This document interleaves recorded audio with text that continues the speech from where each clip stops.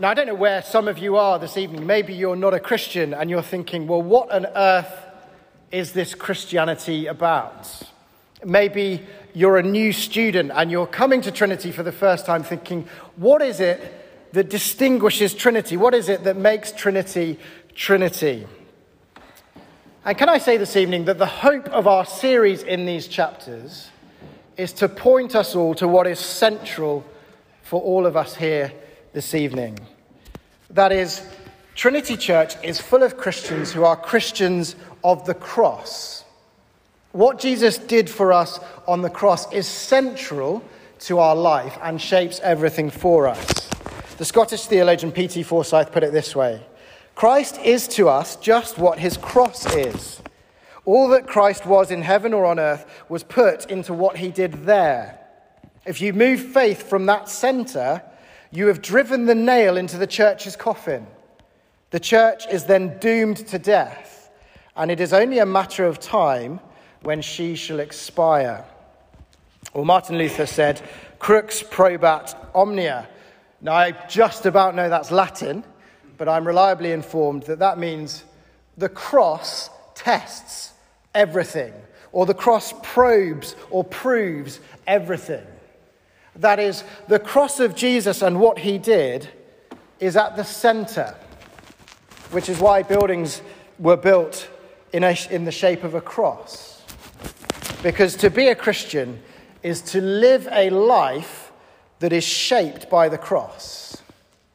Jesus' death on the cross changes everything. And why is that the case? Well, here's the thing. Jesus willingly came to earth and set himself apart for the cross. No prayer invited him. No welcome awaited him. And yet Jesus entered this world and laid down his life so that anyone but anyone who trusts in him can know forgiveness.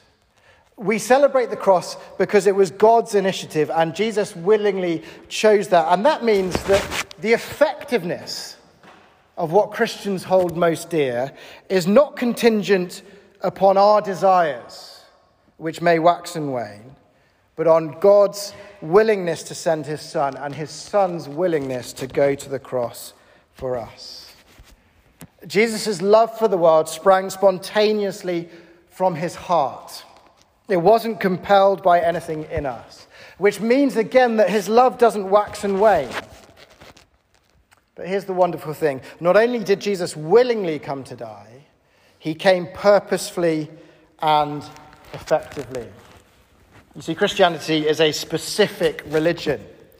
It acknowledges that there is a specific problem in the world, and that is that we all have turned our backs on the one who made us. We have walked out on life, living for ourselves and choosing what we want rather than what God wants. But as well as presenting us with a specific problem, the Bible doesn't just give us good advice that we must follow, but good specific news. That is, Jesus' death is a specific cure for our dilemma. As Jesus walked to Calvary and went to the cross, he absorbed the blow of justice we deserved. He redeemed our lives from the pit. He secured forgiveness and opened up life for us. If you're a Christian this evening, the cross isn't a mystical fetish or even a piece of jewelry that we wear around our necks. No, the cross is central to everything. It runs through our lives and shapes everything. And so Paul, writing to a pretty messed up church, as we'll see, writes to them and encourages them to live together through the knowledge of the power of the cross, which is what we want to see in the coming weeks.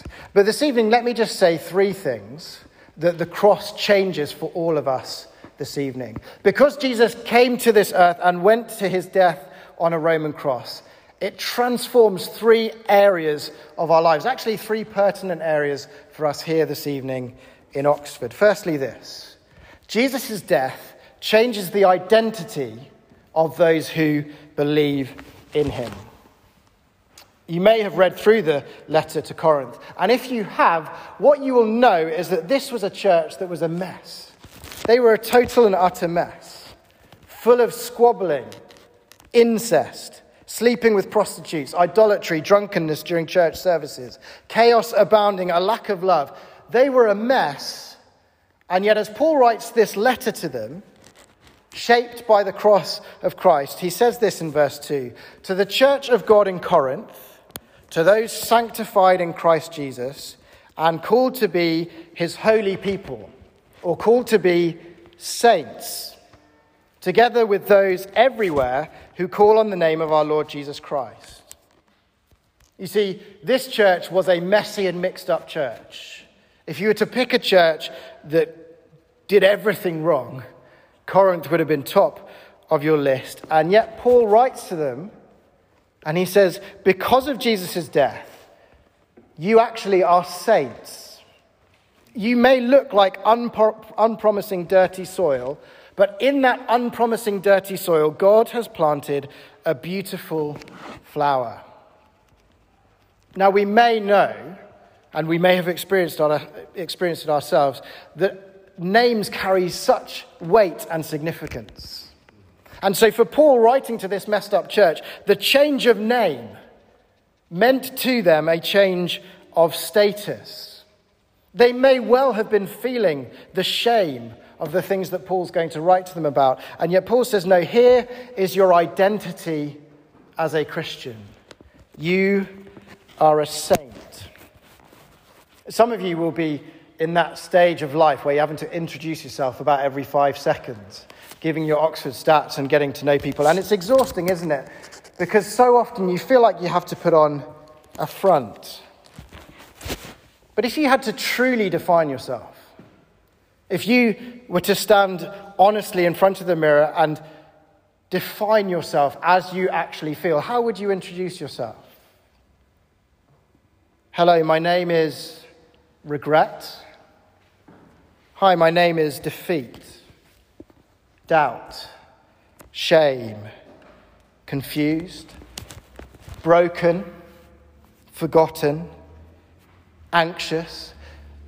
I don't say that assuming that that's how you feel, but I know for so many of us, we put ourselves down and we define ourselves in these ways. And what Paul is saying to you this evening is that Jesus' death is so transformative that it takes all your shame, it takes all your regrets, and it transforms your identity so that you can look in the mirror and you can say, hello, I am daughter of the Most High God. Hello, I am son of the one true King.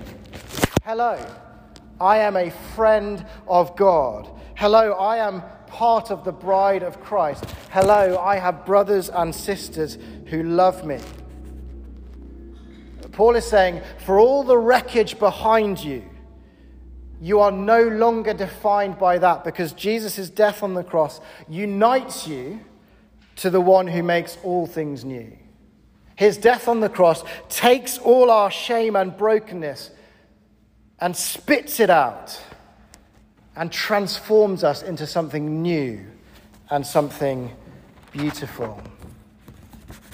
If you are a Christian this evening, can I say to you, God sees you as a saint.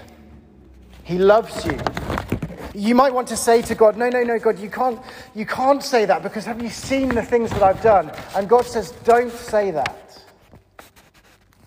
You are a saint. Not just people like Mother Teresa in this world are saints. Anyone who trusts in Jesus is so transformed that nothing and no one can take that away from you. You aren't defined by any wreckage that you feel like you've left behind. You are defined by the peace that Jesus' death brings. But it's really hard to accept that, isn't it? Because we're so often assailed with temptations and doubts. Melissa Kruger, the American author, says this. She says, living as a saint who struggles with sin is profoundly different from living as a sinner who's desperately trying to be a saint. Please don't come to Trinity Church and think that you have to measure up to some sort of standard. You don't, because none of us do. Please don't feel like you have to be defined by your shame. If you come here this evening, we love you because God loves you, and he sent his son to die for you. Paul is saying to this messed up church, your identity isn't achieved, it's received. So don't worry, don't come to Oxford and think I've got to tick every single box to achieve some sort of identity that gives me meaning in life. No, Jesus says, I have done it all for you. If you open your arms to me, you can receive this new identity. And this new identity, verse 3, gives grace and peace to those who are from God our Father and the Lord Jesus Christ. Paul was writing in the days of the Pax Romana. That is, that if you were a Roman citizen, you could walk from one end of the Roman Empire to the other without fear of recrimination or shame. You had the protection of the Roman emperor at your disposal. And Paul is saying, I've got something so much better for you. And he's saying the same to us this evening. I don't know what it is that this world offers, but maybe it's the peace of self-expression, where you can be yourself, but that seems so token, doesn't it? Maybe it's the acceptance of achievement, but that seems so out of reach when you're in the midst of a busy term. Maybe it's the love of being on the inside, but haven't so many of us discovered that that's fragile and fleeting? Can I tell you this evening, the cross of Jesus offers something better. When you look at Jesus, he loved people. Not for what they had done, but in spite of what they had done. And he offers love and acceptance to you today in a world where shame and rejection rule. Jesus was the Prince of Peace, who came as our Saviour, offering us freedom from guilt, security for the future, and support in the present. And Jesus accepted people. He was the friend of those who were outcasts in society. In fact, he was so loving towards them that he was like a magnet to them, and they longed for his company. So whoever you are this evening, whatever you've done, wherever you've been, can I tell you, Jesus welcomes you into his presence. He will not turn you away. He offers you love, peace, and acceptance that transcends anything this world has to offer. To the saints in Corinth, the messed up saints, secure in the fact that God loved them. But Paul goes on in his letter to say, how are you living out that identity? He says, are you in danger of emptying the cross of its power? The cross so transforms your identity that now you can live for Jesus. You can live in your workplace or in your college like Jesus. And so he doesn't just say called to be holy.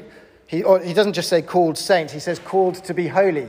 We must live out our calling. But here's the problem. When we think about living holy lives, it sounds so bland and colourless, doesn't it?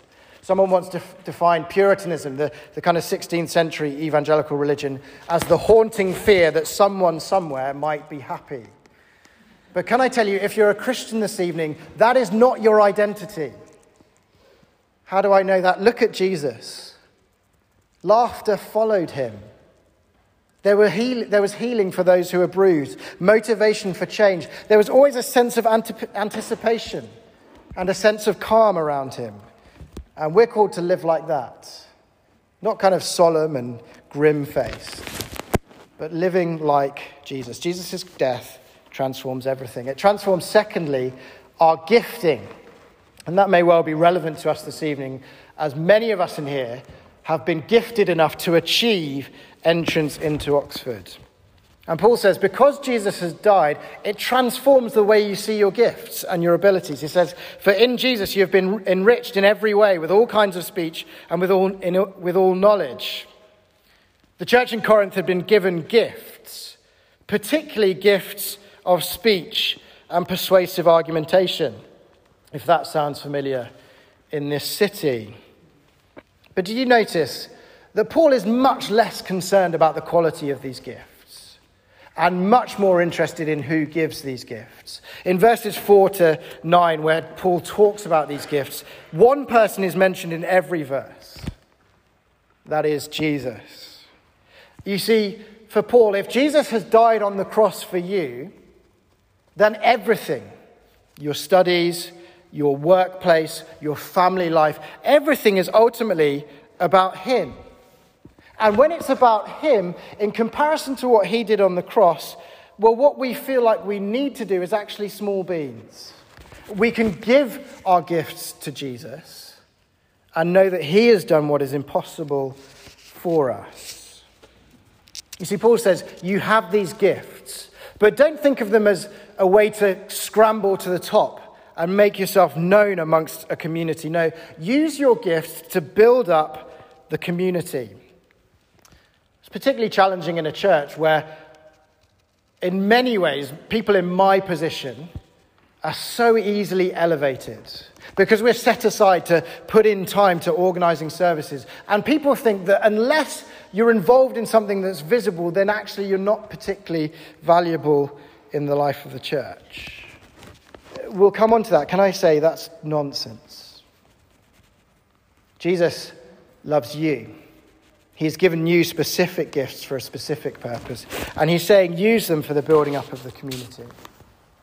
But it's not just in the church, isn't it? Is it? In this city. Don't we live under a constant pressure to live up to our gifting? To kind of say, well, I've done everything I can to get here, and now I've discovered that I'm surrounded by the same people who are exhausted by constantly trying and constantly giving of our best. And Paul says, can I free you from that this evening? If Jesus' death on the cross is central, then actually your degree, yes, is important, but it doesn't matter as much. And so therefore you are free to use your gifts and then leave them to God. To work hard and then to say, Lord, that's it. That's what I can give. That's my limit. And to trust him with that. I know that sounds difficult. But you are blessed this evening to be here in many ways because God has given you gifts and you use those gifts and give them back to him. So you don't need to cling on to them. You don't need to think that you're defined by what you achieve, but most importantly by what you receive. You don't need to climb to the top because Jesus climbed to the top of a mountain outside of Jerusalem and he hung on a cross there for you to secure a way to heaven. And ultimately, verse 8, Paul's confidence is not in their gifts or their performance, but in God himself. He says, he will also keep you firm to the end, so that you will be blameless on the day of our Lord Jesus Christ. One little thing to notice about the church in Corinth. A gifted city, full of wisdom, full of intellect and eloquence. It's interesting to note what Paul doesn't thank them for or commend them for. Here are 3 other letters. To the church in Philippi, Paul says, I thank my God every time I remember you because of your partnership in the gospel. Colossians 1. We always thank God because we have heard of your faith in Christ Jesus and of the love you have for all God's people.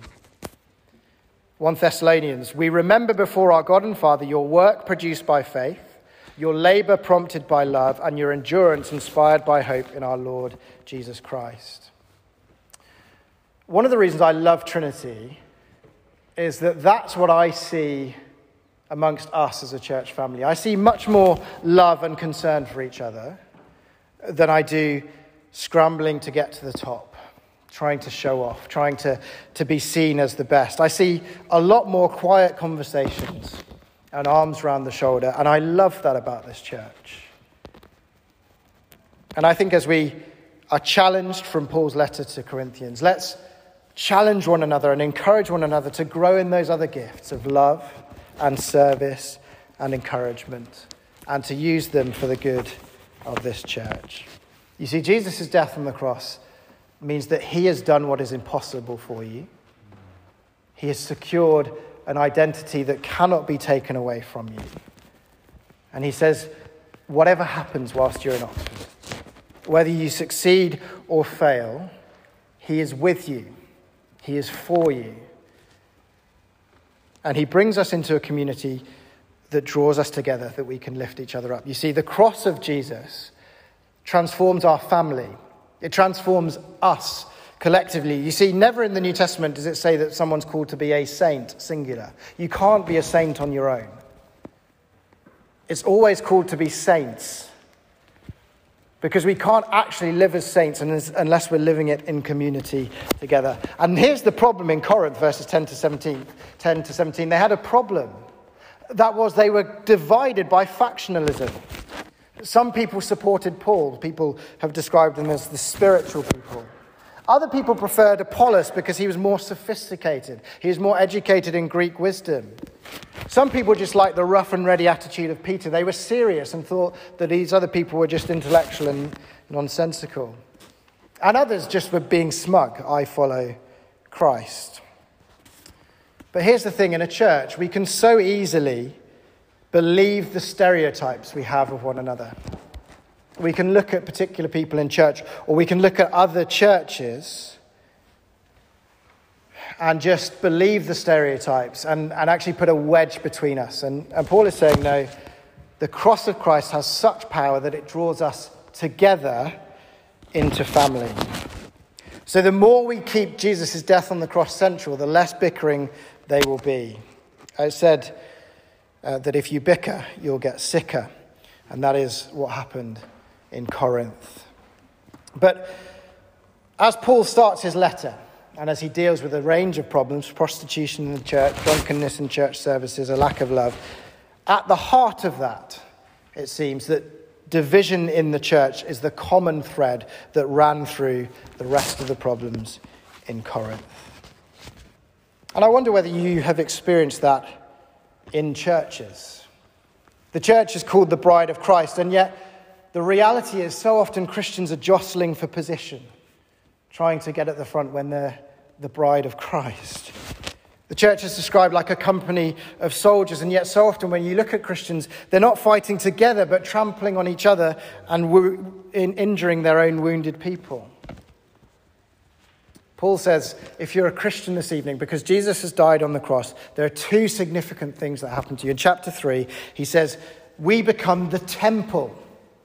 That is, this evening, where we are together, we are where God dwells.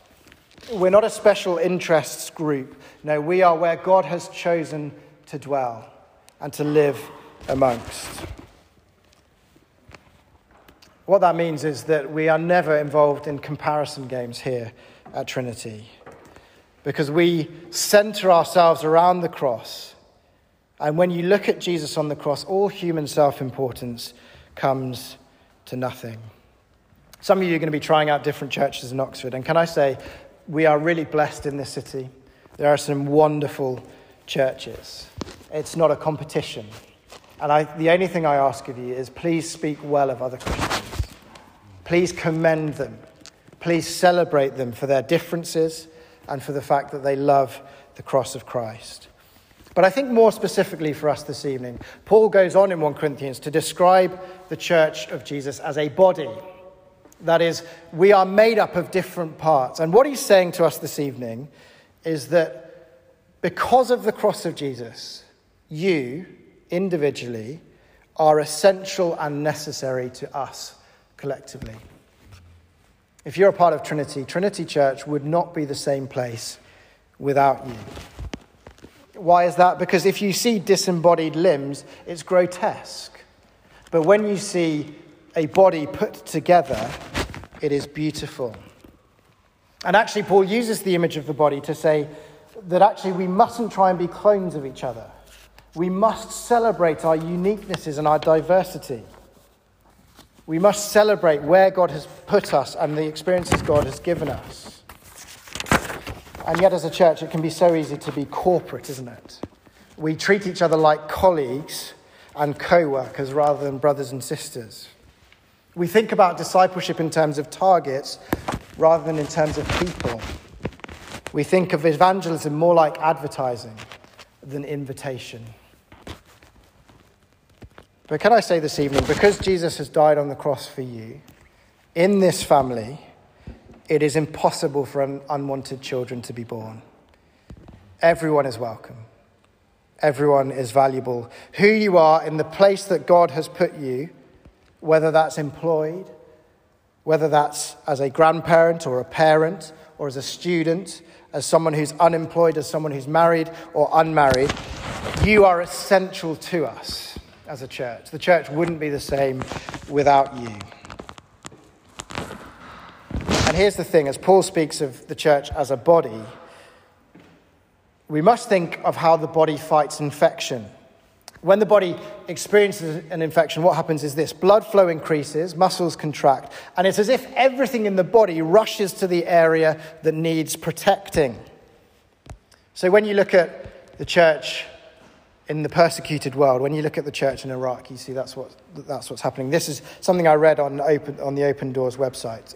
A pastor in Iraq said this: there are Coptic Orthodox looking after Pentecostals, looking after Anglicans.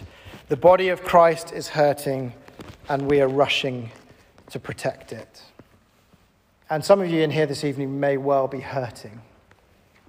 You may well be weighed down with burdens that seem intolerable. And can I say, we want to rush to you. We want to rush to you this evening over the course of this autumn, over the course of this year. And we want to gather round you because Jesus loved you so much to go to the cross for you.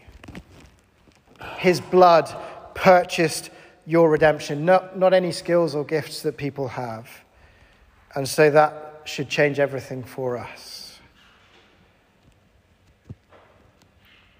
When we put Jesus' cross at the center of everything, we don't try to look impressive, we just try to be honest with each other. Because that is all that matters. God so loved the world that he sent Jesus into the world for us. And if you put your trust in him, can I tell you this evening, you are worth Jesus' blood. There's nothing more valuable in the world. You are worth Jesus' blood. And so for all your foibles and oddities and weirdnesses, I love you for that. Because you are the most precious gift that God has given us. Because you were purchased at the price of Jesus' blood. He did everything for you. That's how much he loves you. And that's how valuable you are to us. And so that means we as a church gather around each other, rushing to those who are in need and putting our efforts in, not because we want to pursue our own agendas or our own lifestyles. We don't need to. Because by Jesus' death on the cross, he has transformed us such that we are saints.